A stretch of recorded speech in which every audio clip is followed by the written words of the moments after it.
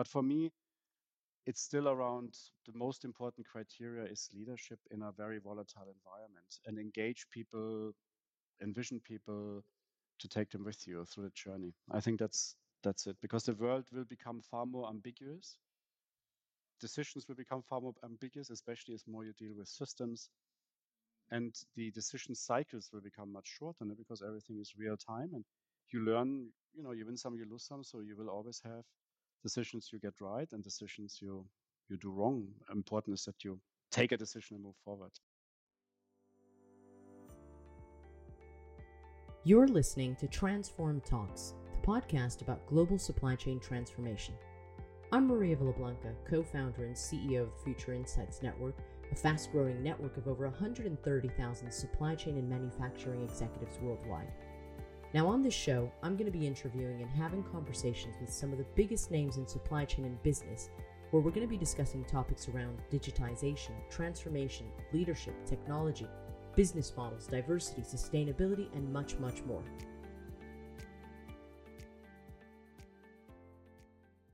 Welcome back to Transform Talks.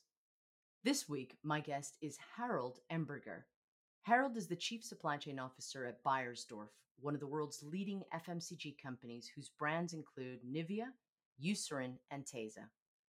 Prior to joining the company, Harald held several different leadership roles with both Unilever and Mars, including head of supply chains for the Americas and Europe. Since joining Beiersdorf in 2015, Harald has been focused on growing the company's end-to-end supply chain, and I'm delighted that he's agreed to be on the show.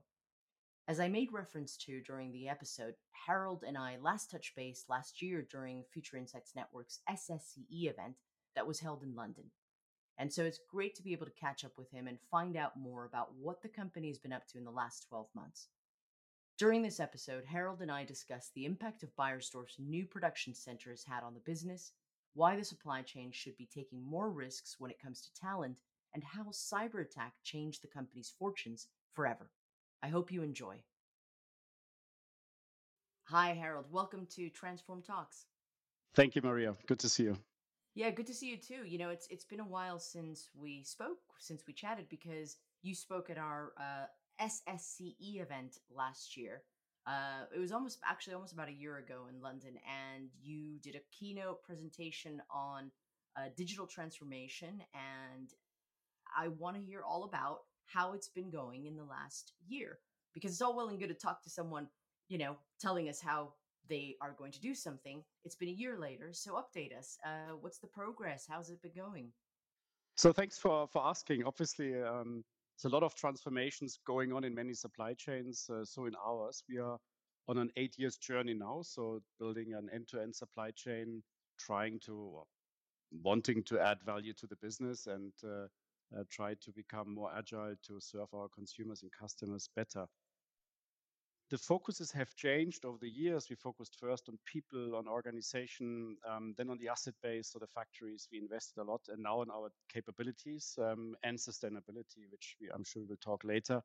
On the digital transformation, we have moved nicely forward, both on the market side, so the systems we need to get better in planning, end-to-end planning. So we are working on a new end-to-end planning tool, but the same for the factories, to digitize the factories end-to-end so that we can lift them in the cloud and can operate them better with less errors and with more predictability. And it's a huge enterprise. I think where we made nice progress, which is often not so visible over the last year, is in procurement.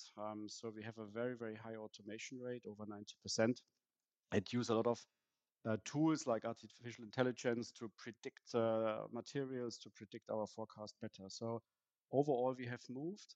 Where we still have work to do, Maria, is systems is always the one piece, but you need people to deal with that, and not only to implement, but you need people to deal with the system. So this is where we're still investing a lot in capability building, the new skills you need, on analytical skills, on in the factories as well. It's a different way of dealing with the machines, with information you get, the way you plan. So here we invest a lot over the last 12 months or a bit longer on our capabilities. Maybe a last point. On the digital side, we use the digitization as well to consolidate work, so to build centers of excellence, which helps us as well to bring talent together, work on certain parts of the supply chain, which is enabled through the digital connection of the countries and the factories. You know what? And the thing with transformation is that it's an ongoing thing, right? I mean, it's not finite. You don't sort of, okay, we transformed and it's over. This is like you say, systems are constantly evolving, technology is moving at a really fast pace, and so then it creates more work, doesn't it? Because you've got to train your people, you've got to create more robust processes. So it's good to hear that over the last 12 months you've achieved quite a lot already, and it sounds like you're still doing a lot more. One of the things that I wanted to bring up is I know that you're very proud of one of your big achievements, which is a 300 million euro state of the art production center in Leipzig. And this is where we're going to talk a little bit about sustainability, because I know that you're hoping that this center is going to play a big part in elevating productivity whilst increasing sustainability. What are the last few months been like, and more importantly, what role is this center going to play in the grand scheme of things? Maria, it's a good question, and it shows quite nicely the time we are in because yes, supply chains are transforming. I'm in supply chains now for over 30 years. We have always transformed, but now we are operating differently. We are operating more in real time. We are operating more prescriptive, forward looking. It's very different to the past where you looked into whatever sold the last 10 years and you built your forecast and you worked your way through with your suppliers. It's very different now. And the same with the factory. So we built a factory in Germany. We are a German company. It was a huge thing for us. It was as well an aggregation of several projects. We closed locations as well to consolidate volumes in Germany. And by doing this, we enabled that our workforce could stay with us. So we basically found a location quite close to existing factories to bring that up. So we built a digital factory. It's a very highly automated production site. One of the most automated for us. Huge investment, huge asset base, which requires a vertical startup. So you need to hit the ground running and return. The biggest challenge was less the machines. It was more to skill the people, to bring the people up to that level, new technologies, new ways of working, new capabilities needed, and as well new crews, because only part of it came from that previous factories and part of them were new. So to bring them together. So it was more the challenge, I would say, a human side. I think the other challenge is that the factory has been built through COVID times and designed through COVID times. So you see the deficiencies as well when you design and construct something on Teams or virtually and don't work together. So you clearly see that. And you see the limit of not working physically together as teams, as engineers on something. And obviously we had the shortages of materials and the cost increases. But I would say the first few months have been very exciting. Like you are in a new in a new playground. May I say that word? It's fantastic when you the pride when you see that factory. But then to get it starting and running it's hard work. And obviously it's a complex factory. Means a lot of challenges coming up. But net it's running going up in expectations, and we're happy with it. The grand opening gonna be next week. We have put a lot of effort into take the people with us to run these new machines, to run this new technology. And insofar as the role that it's going to play in the grand scheme of things with regards to sustainability, is it the thinking behind consolidating all those factories into one place? Is it just the way that you're operating? How does it fit into your sustainability strategy? Overall, it's like many of us FMCG companies, we have scope 1, 2, 3, so it fits into scope 1 and 2. And scope 3 is the bigger challenge for us.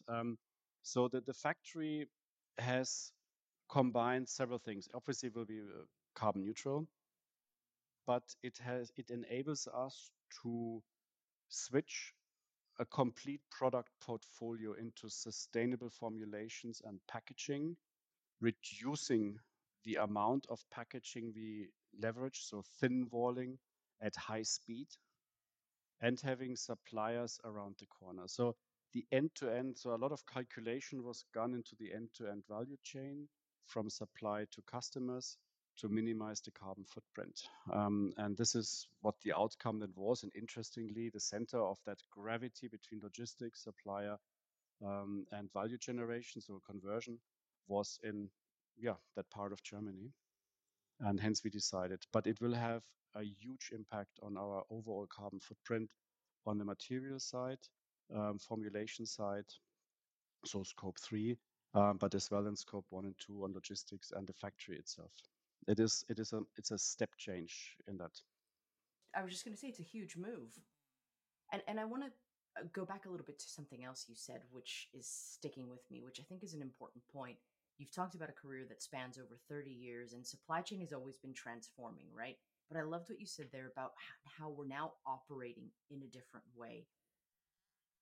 That's a really big part of what we talk about with transformation is that we're no longer dealing in the same world we were in 20 years ago, right? I mean, it's a fundamental paradigm shift in the supply chain position. What are your thoughts on that? I mean, I think it's super cool because you move into a real-time supply chain. No? And the reason why we have inventories is because we don't know when our stuff is coming and we don't know when we sell it and how much we sell.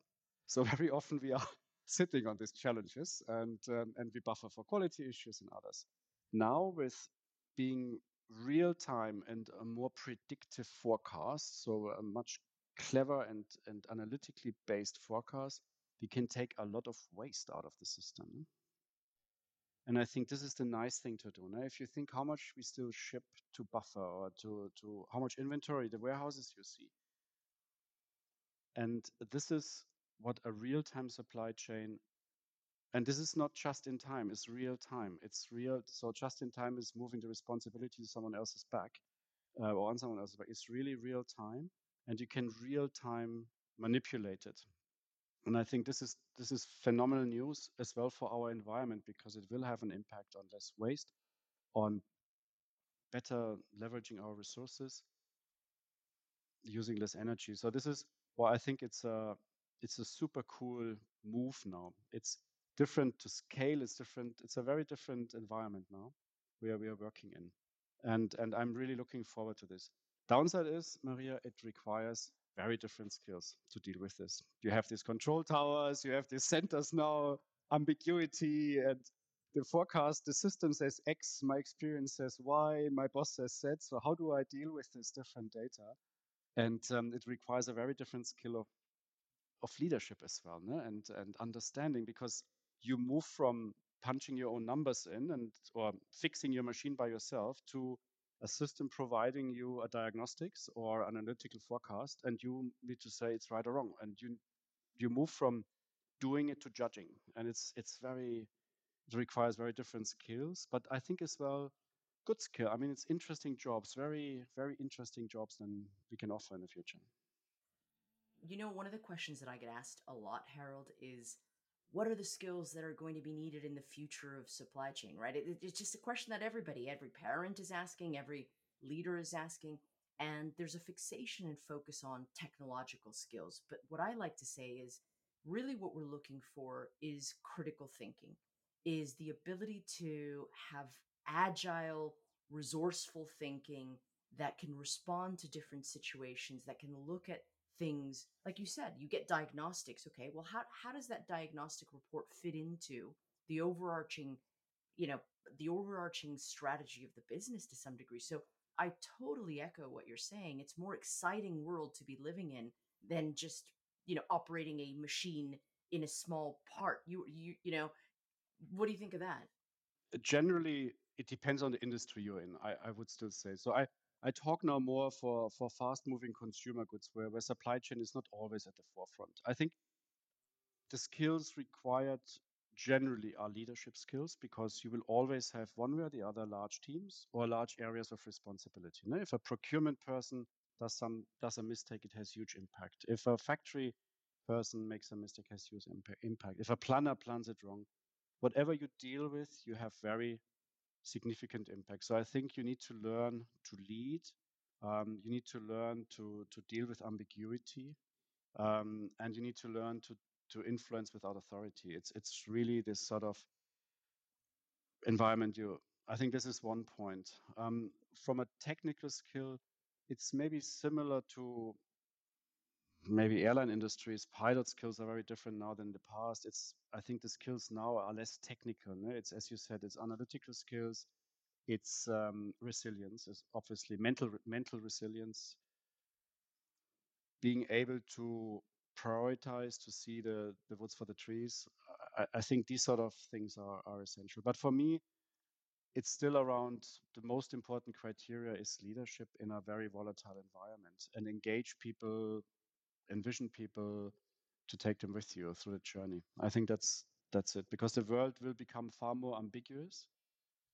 Decisions will become far more ambiguous, especially as more you deal with systems, and the decision cycles will become much shorter, no? Because everything is real time, and you learn, you win some, you lose some, so you will always have decisions you get right and decisions you do wrong. Important is that you take a decision and move forward. But it's Maria, I think for a talent perspective, it's a great time to join supply chain, because it's interesting. You see a lot. You have a huge span of areas you can see, you can explore, and learn. So it's a nice part of the industry. Yeah, and you talk about ambiguity, but there's a lot of unpredictability. Going back to your earlier point, you used to be able to go, okay, what did you do last year? Let's forecast based on that, and there was less ambiguity and less and more predictability. So I think having people that can be agile and responsive to unpredictable situations that the world is going to keep throwing at us is probably key strength.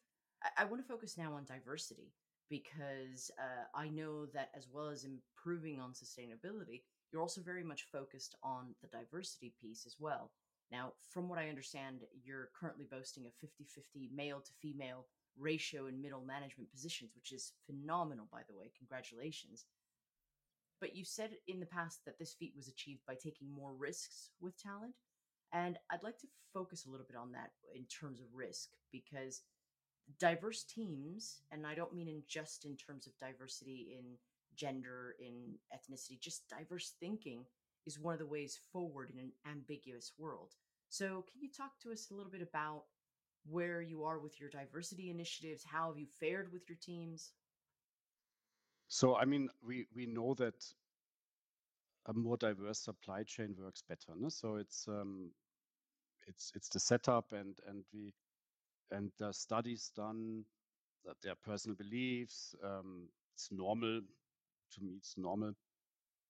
It's the challenge is always the career path, and to build people into those roles. Very often, these are large leadership roles. If you run a region, if you run a couple of factories, if you run logistics operations, you always have huge responsibilities. So you need to be able to provide career paths reflecting everything, no? Circumstances, male need, female needs, ethnical diversity, whatever you have, you need to respect this and put this in. I think this is important. It's as well important, and maybe the risk is the wrong word. It's more planning, that a career in supply chain takes time to be ready to run a big factory, to be ready to run a big operation, or procurement organization, or the quality organization.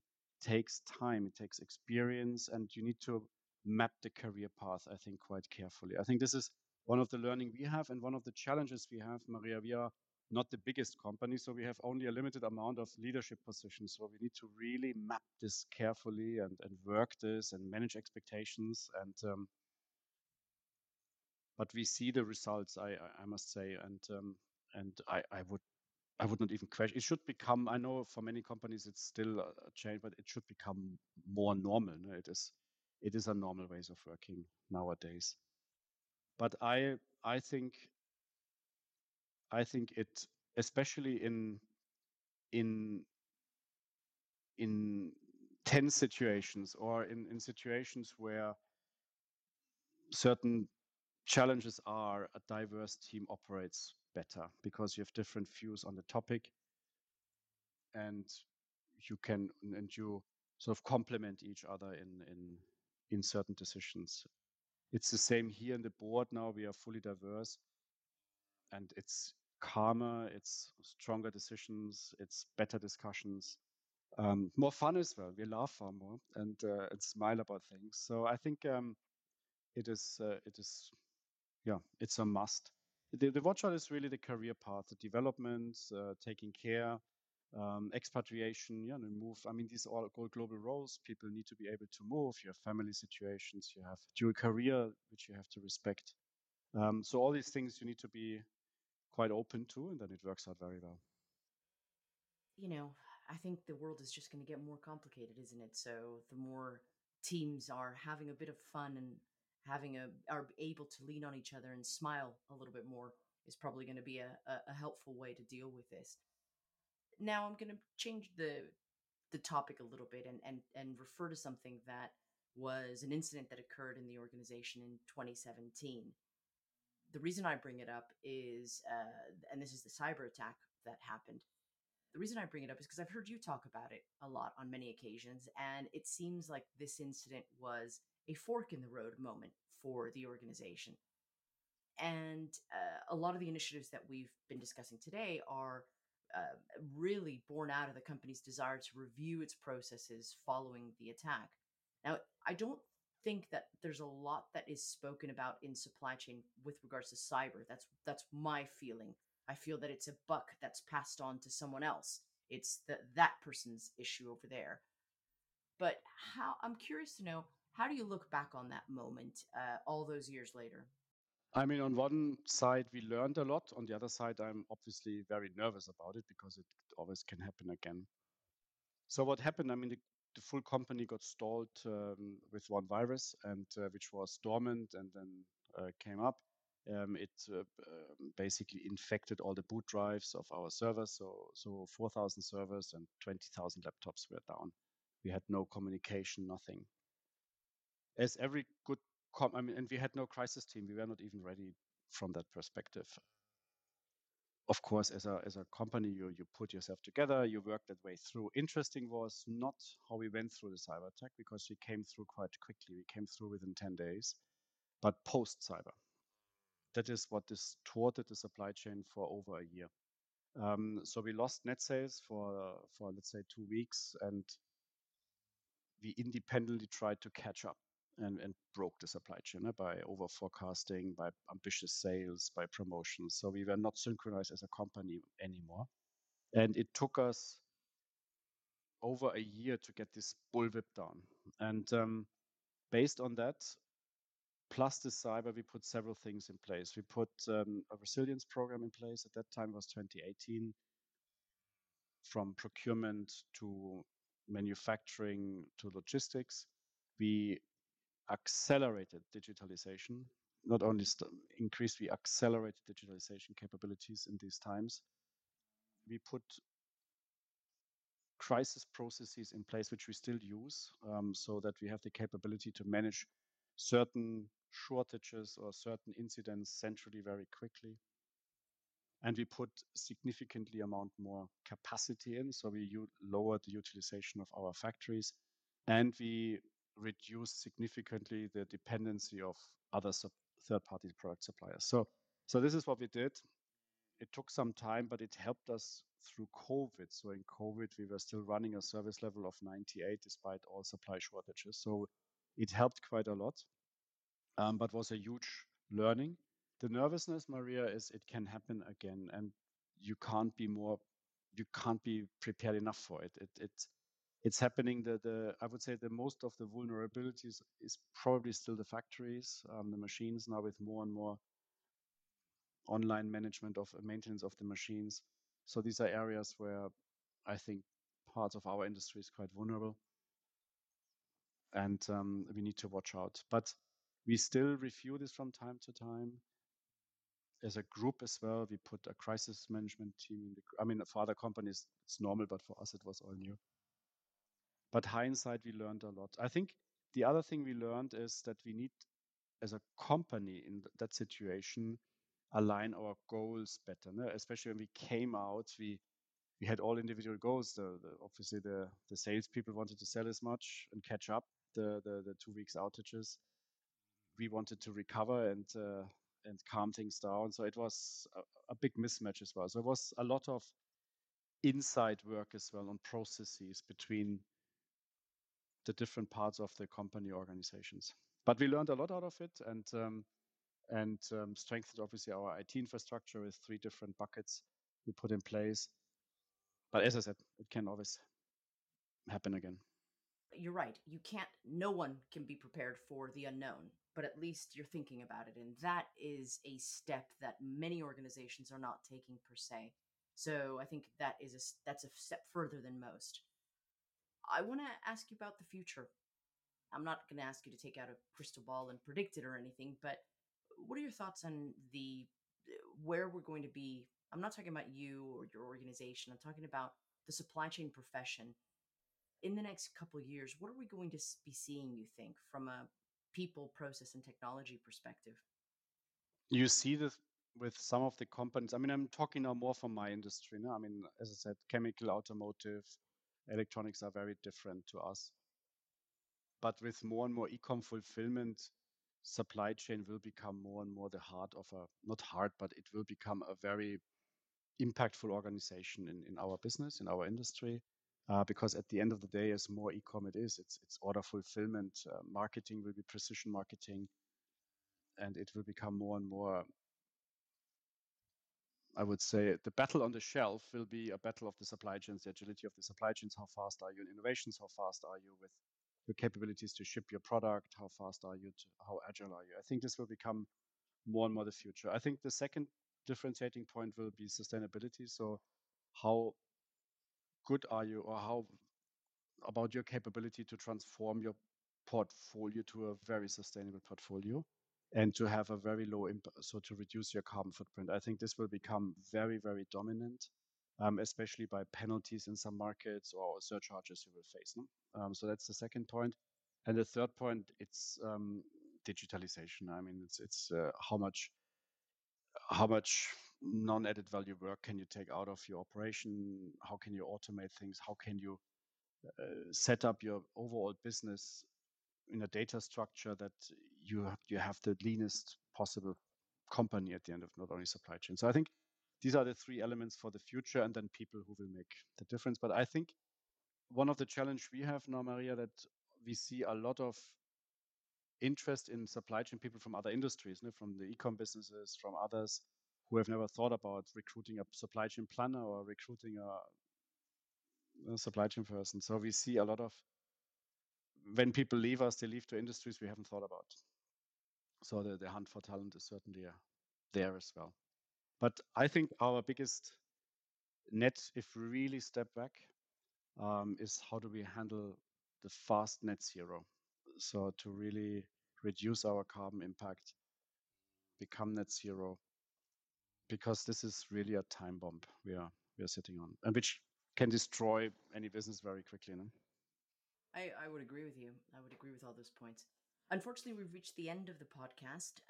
I want to thank you for being here. But before I let you go, I'm going to ask you a question that I ask everybody on my podcast, which is to reflect back and think about a book that might have had a big impact on your life, whether personal, professional, and recommend a book.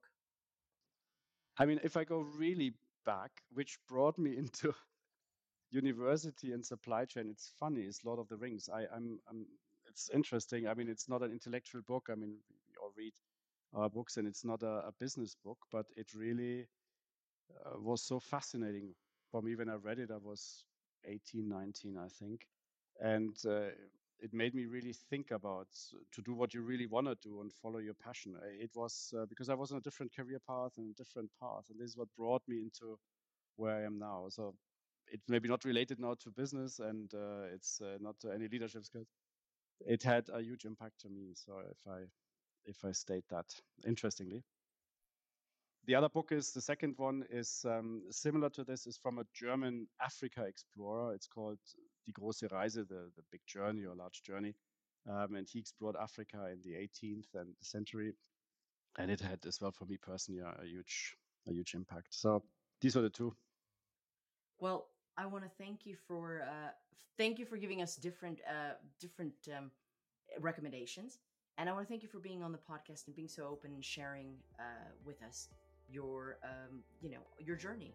And again, I want to say congratulations to you and your team. I know that you were recognized recently in the Oscars for supply chain, so I want to recognize you and your team for a job well done and for the recognition you got.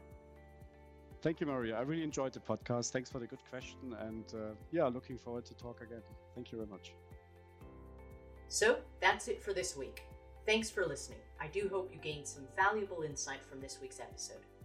To stay up to date with the latest developments, be sure to follow us on LinkedIn at Transform Talks. Also, if you don't already follow me on LinkedIn, please do so now. I'm always keen to connect with supply chain and business leaders from around the world. You can find me by searching for Maria P. Villablanca. And if you're lucky, I may let you know what the P in my name stands for. In the meantime, wishing you a great week ahead. And as always, for those of you listening, I'll catch you at the next one.